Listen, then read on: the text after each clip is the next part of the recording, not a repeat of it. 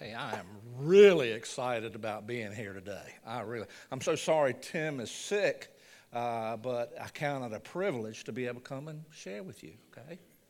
I don't know how many other people he called Friday before he got to me, but I'm glad those other 7 or 8 people couldn't make it, so I'm glad to be with you.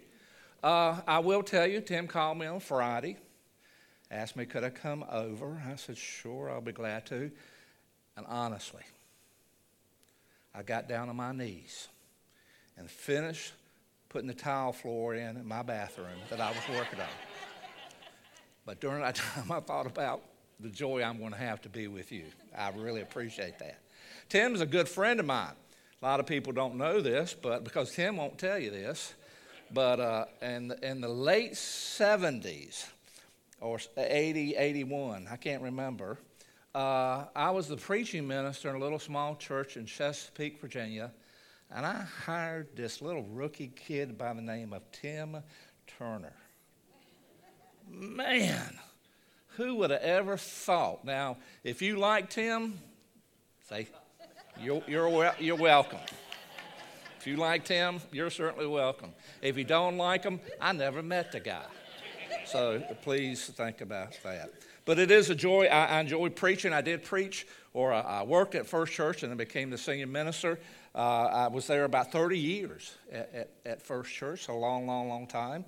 I did retire about 5.5 years ago. Now I preach at a church in Scranton every other week to about 10 to 12 to 14 people every Lord's Day. Do what?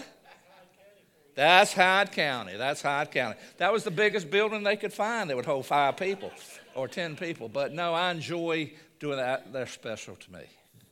And I enjoy going down there and be with them. By law, I have to tell you something, okay? I'm a spitter. So anybody, I think y'all are probably out of range, but I spit when the more the Holy Spirit gets in me, the more I spit, okay? And today is a very special day because this morning I broke off a temporary crown. Yeah. I stuck it back in there, but I bet that could make about the 7th row if things get really excited. But man, I'm so glad to be here and be with you today. It's a great day.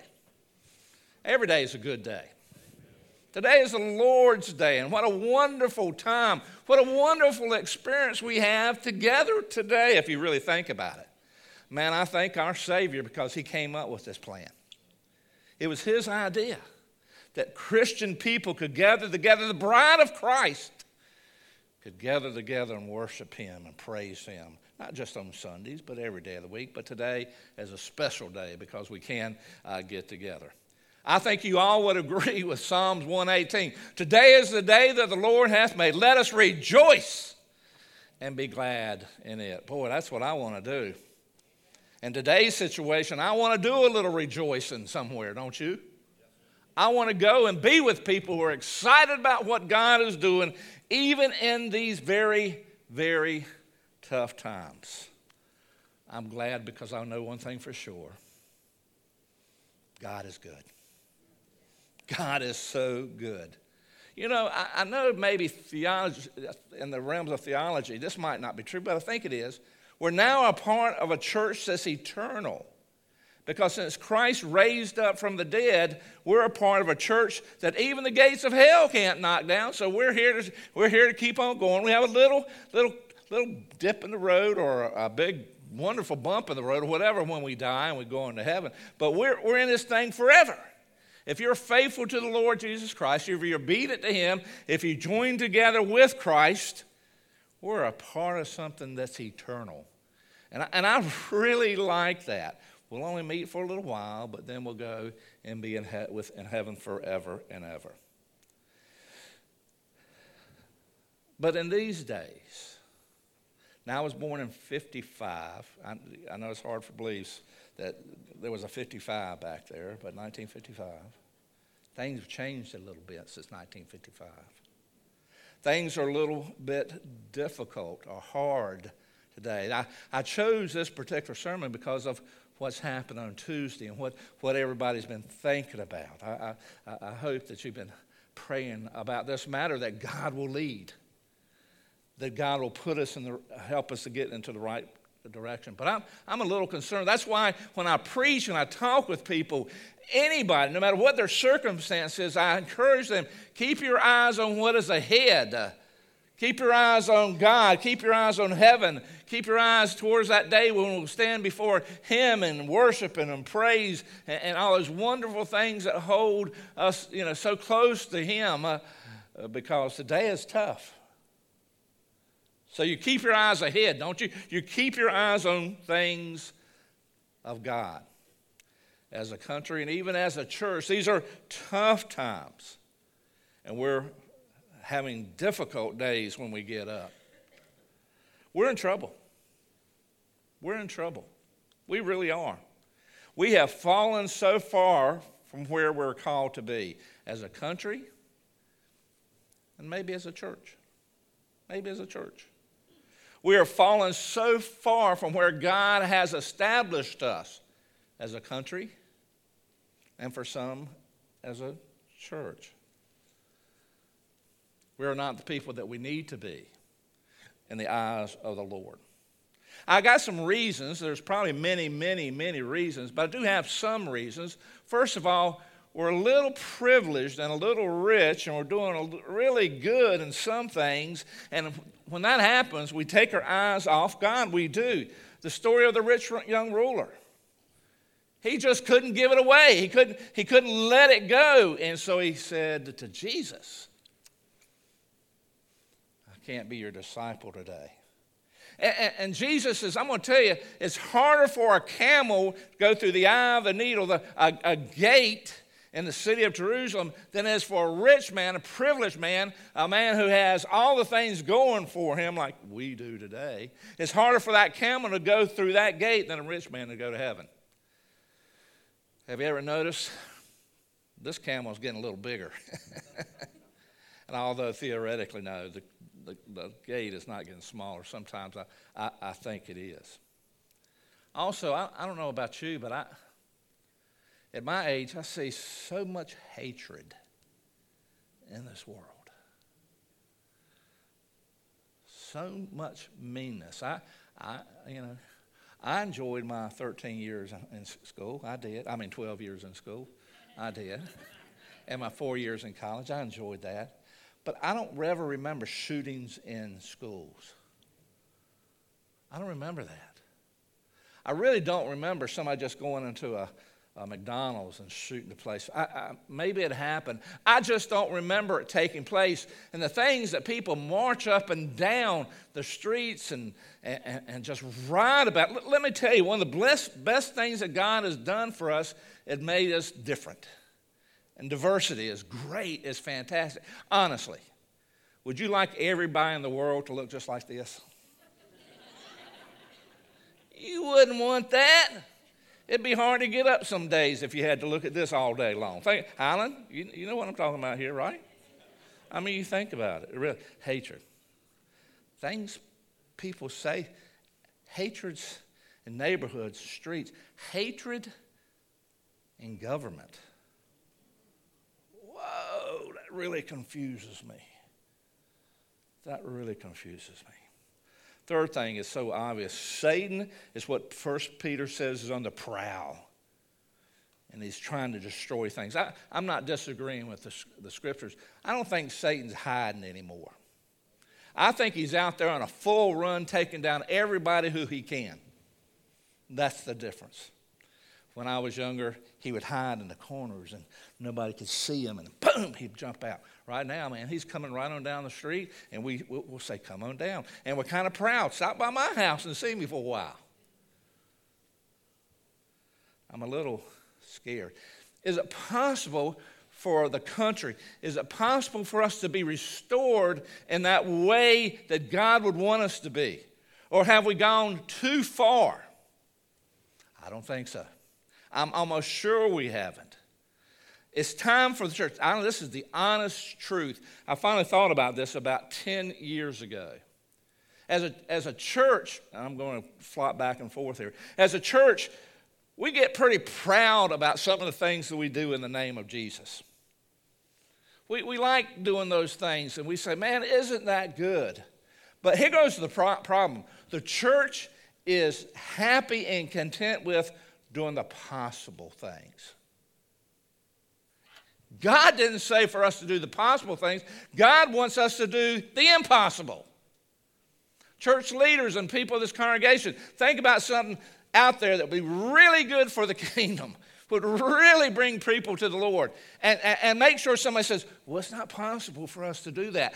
Oh, that's it. That's what we need to do. The impossible. That's what God has called it. Matthew 19:11. And I had sent some really good notes over here for your bulletin, okay? They just didn't make it in time. I don't know. Matthew 19:11 says, Jesus looked at them and says, with man this is impossible. With God, everything is possible. And it's time for the church to just simply be content with doing those things that are possible. Let's start doing the impossible. And that's what it's going to take. Man, there's a lot of organizations out doing some wonderful things. Things we ought to be a part of and be proud. But not with the church. We should do the impossible. We should do the godly things. It's time for us to stop not allowing hatred and disruption on our streets. It's time for us to not be looking totally after number one. It's time that we stop following after the father of the lies, but searching out and following God. The question I want to look at this morning is a really good question. Is it possible, even in these days, for God to set up a table of blessings for our country and for the church today? Or have we gone too far? No. You're not supposed to answer that question. I'm going to talk about all that, okay? No, God's just starting. God's going to do some great things. Psalm 78, lengthy scripture. I got to look at this. It's a well-known time in the Israelite nation. They're in the wilderness and they're discussing their situation. If you read into chapter 78, it says the people were unfaithful. They were stubborn. Didn't love God. They weren't loyal. They were not. They sinned against Him. They started demanding things of God. Things are getting pretty bad in the wilderness. And somebody in a group yelled out probably this question: hey, are we even at a point or past that point that God can possibly spread a table, spread blessings out to us today? Isn't it already past that point? Well, the writer of Psalms is talking about some very, very bad times. It was a time of complaining. It was a time that they felt like they had failed. They couldn't go forward. It was a time that they thought God was no longer looking at them. It was actually at a time that they were no longer looking at God. It lasted 40 years, that time in the desert. It was a scary time. There's nothing in the desert that really welcomes you. There's nothing in the wilderness that makes it easy. It's barren. It's sandy and hot in the daytime. It's cold at night. If you would go out there unprepared, if you don't have food, if you don't have water, if you don't have heat, if you don't have light, you're in a lot of trouble. And the Bible paints us this picture. It was a terrible, terrible place. God let them out there. And that's when they ask, hey, did God abandon us? Can He possibly make a table in this wilderness? And you listen close. The answer in their mind was, no, He can't. I mean, look what He's done. He raised up this guy and Moses, and He carried us out into the desert. There's probably 4 million of us. It ain't possible for Him to do this. Why did Moses do this? And here goes, they even got to the point, why did Moses even point us to this guy, God? Why did God do this to us? The job is just getting too big. He's just not that great of God anymore. And the truth of the matter is, and you listen very closely, God couldn't do the job that they were asking for because He would not do the job they wanted Him to do. Wow. Think about that. Do you know this? Sometimes what you want God to do, He doesn't do it because He didn't want you to do those, have those things. It wouldn't be good for you. We have a certain idea of what God is supposed to do with us. Can God spread a table in the wilderness? A couple of the really big reason is found earlier in verse 11 of 78. They'd forgotten what God had done for them. They forgot. They forgot what God did through Moses and the 10 plagues and the crossing of the Red Sea, and before that the death angel passing over. And if you're covered by the blood, you are saved. They forgot all those things. If I can, let me just read a little bit of the same thing I've been saying. Psalms 78:13. He divided the sea and led them through. He made water stand up like a wall. He guided them with the cloud by day and a light at fire by night. He split the rocks in the wilderness and gave them waters abundant as the sea. Brought streams out of the rocky crags and made water flow down from the rivers. But they continued, this is the bad one,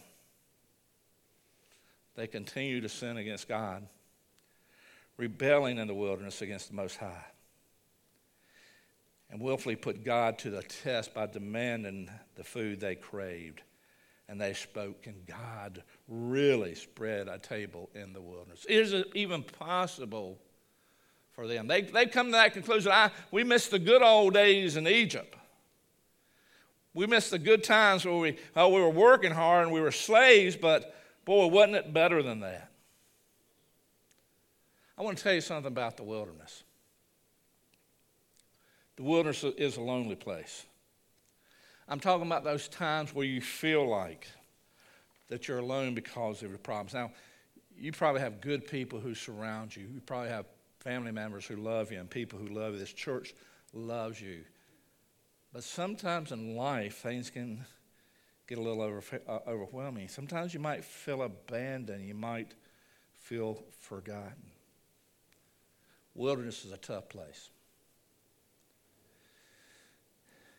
Have you ever had to sit at home and wait for a pathological test to be called back into you? That's a hard place. That's a difficult place. About 14 or 15 years ago, I'd gone to the doctor, and he sat me down and said, he was a good Christian man. He knew I was a Christian man. He said, Steve, you've got about a year to live. I felt like somebody picked me up and threw me right in the middle of the wilderness. He said, you're going to be sent out to Duke or some other school. He didn't say Carolina, which bothered me, but he said to Duke. He said, you'll go through chemo, you'll go through radiation, but Steve, you're not going to make it. I bet it was you. At First Church, that was a Monday, at First Church on that Wednesday, I taught my class, and I was getting ready to, as I always do, and it always ends up the same. Nobody ever wants to say anything. But I said, does anybody want to say anything as we close out tonight? And you, Tony, and you. Tony said, if anybody wants to come up here and pray for Steve and Sherry, you just come on up. And boom, boom, Alan jumped right up. And so we were standing there, and all of a sudden the front row emptied out, and the second, the third, and the fourth row emptied out, and my whole class surrounded me. And they prayed for me. They prayed for me. And you know something? The desert was still hard, but it wasn't half as hard as it was. I mean, guess what? Never went through chemo, never went through radiation. I got a pretty little scar on the back that if I didn't have a coat on, I'd show you. Just dug it out. I had, at that time, they said stage 3 melanoma. And I was going to die. I bet there's people in this room who's waited for that phone call for your pathologist to call, your doctor to call you. Anybody here been in a situation where, man, I don't know how I'm going to pay these bills? You been to the grocery store lately? We drove over here. Diesel was what was it? 49. 5 4. This was a great time for me to own a 354 diesel truck. You ever tried to start building on your dreams and they've shattered? Parents, you ever sat in a corner of the room and worried about your kids? That can be a desert place sometime, isn't it? Have you ever been to a place where it's hard to forgive somebody else for something they've done that wasn't justified or was justified? Didn't make any difference. But we're called to forgive people. Have you ever been to a place that you couldn't forgive them? Have you ever been to a place, and I bet there's one person here right now who can't forgive yourself for something you've done? Deserts are tough, aren't they? Desert can be a lonely, lonely place. Deserts can also, and this is a strange thing I learned from this verse, the desert, and listen, the desert is also a necessary place. As Israel started complaining, God, can you even set up a table here? We need a banquet table in the desert. Can you possibly do that? I never really thought of it about this way, but I think it was vital that the people spent time in the wilderness before they got to the promised land, because they would not have made it in the promised land if they hadn't taken that time to grow and mature and lean more on God. Think about that. They wouldn't have made it. They had to learn to trust, learn to grow closer to the Lord. I'm going to tell you, let a doctor tell you you're going to die in a year. And I'm going to tell you this truth, all problems. This is the absolute truth. I don't know how I heard this, but when you face something like that, when you face a desert in your life, one of two things is going to happen every time. It's either going to draw you closer to God or it's going to push you further away from Him. But you get to choose which one. Isn't that true? You get to choose if you're going to you're going to be drawn closer to God or away from God. And for them, the desert was this place to grow spiritually and trust God more and more.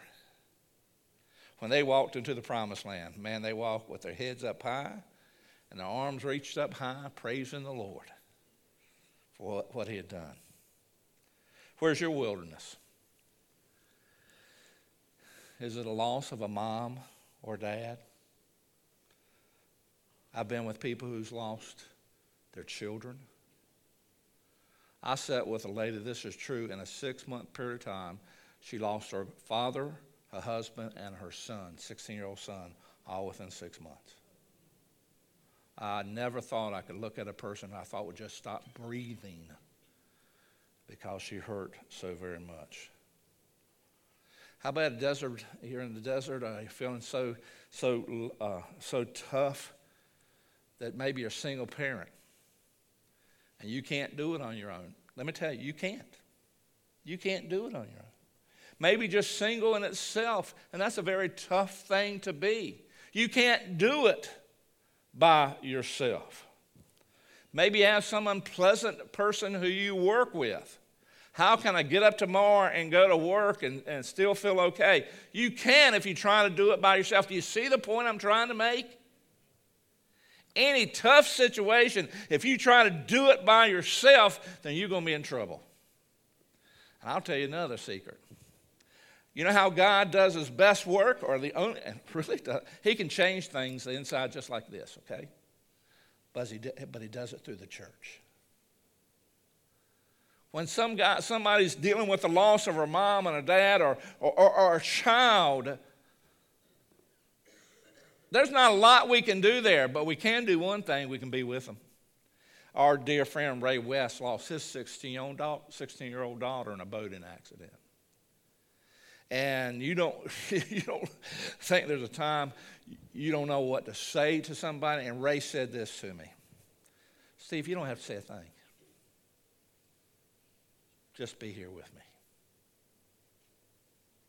In church, God uses His people to minister to other people and help them grow. Wilderness is lonely. It's a necessary place. Last very quickly. I'm glad to tell you something. The wilderness is a temporary place. It doesn't last but so long. Do y'all know it's November already? It's 2022. Boy, time is going by quickly. And I know there's those days when you're in the wilderness and it really slows down, but something, it too will pass. The wilderness is a temporary place. If you remember anything I said today, remember this next line. I'm going to say it twice for you guys who are slow, okay? So just hang in here, okay? Don't catch it the first time, you're going to catch it the second time, okay? It is far better to be in the wilderness with Jesus than to live in a fancy penthouse without him. Okay, you guys who are fast, you caught that. You guys who are slow, listen again, okay? It is far better to be in the wilderness with Jesus than to live in the house of in a fancy penthouse without him.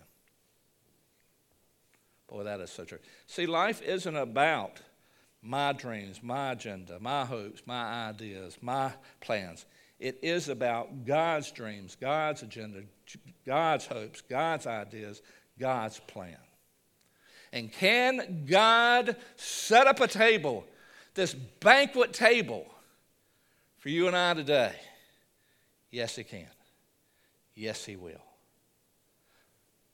I got to thinking about this thing. There's got to be more to this. There's nothing better for a family to get together and sit around a kitchen table. Thank goodness I was brought in a generation, and I know it's hard to believe, but my family actually ate meals together. We really did.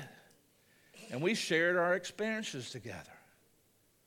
What is Psalms 23? You prepare a table before me in the presence of my enemies. Although it's figuratively not here or literally not here today, God has called us to meet around his table every week. Do you think that was by accident? No, he wants us to share in that wonderful table that's waiting for us. Not only here, but in to come. Just think of that first meal we have in heaven. I tell people this. If I leave before you do, if I die before you do, I ain't going to be standing at the gate waiting for you. I'm running on in. I'm going to get in. I'm going to be in the guy that's at the front of the line in that thing, because I'm going to go ahead and be inside. Because I want to feast at the table of the Lord Jesus Christ. And he will allow that to take place for us. Very fortunate. I was raised in a Christian home. Sherry's dad was my preacher, Homer Steins. My mom and dad, wonderful Christian people. My dad was my best friend. He really was. Dad, and then a few years ago, we moved my mom and dad to an apartment right beside my house just so I could spend the last years with him and we could take care of him. Dad was just amazing. One Christmas many years ago, my dad said, Steve, let me tell you what I'm getting you for your Christmas present. I said, Dad, wait, I don't want to know. But I want to tell you, Dad, I don't want to know. Wait. He said, I got to tell you. Okay, go ahead. I got you a cemetery plot. Okay, well, a cemetery plot, that's nice. It's a gift that keeps on giving and all that. But he did. He bought Sherry and my brother and his wife and my mom and dad a cemetery plot. And for years, we'd go out there. And Dad, every time I'd come home to Elizabeth City, Dad said, let's go to the cemetery plot. When he moved here and I had to go to Elizabeth City, let's go by the cemetery plot. He loved going by that cemetery plot. You know why? It was empty. It was empty. But in about 2016, my mother suffered, we think, from bipolarism. And, it was very tough. Boy, my mother loved me with all her heart. But when she clicked over to the other side, she'd say some mean things. And I need for God had to help me in that wilderness. But Dad was just a tremendous guy. He really did. And sure enough, in about 2016, we had to put my mother in a home.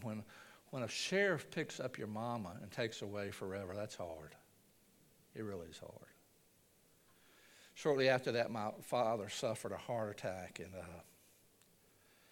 they told my dad, my brother, he's got 3 3 weeks or 3 months. That's no more than that. No surgeries, nothing like that. So I sat down with my dad, and I said, and he made the decision, we're going to just ride it out and see where my dad was a great Christian man. And God said, my dad said 3 things. Steve, I want 3 things. I really do want 3 things before I die. Okay, Dad, what do you want? He said, I do want to be with your mother. And so we had him taken over to the same nursing home as my mother. He said, I don't want to be in any pain. And I said, Dad, they can do some incredible things now. We'll keep you from being in pain as much as we can. So, Dad, don't worry about that. What's the 3rd thing? Steve, I want salt. See, as a heart patient, he wasn't allowed any salt. And so he said, I want salt. So we got him 2 salt shakers and stuck them in his pocket. It didn't matter what it was. My dad was going to put salt on it. Toothpaste, mouthwash, anything. My dad was going to put salt in it. Now, that's just the way he is.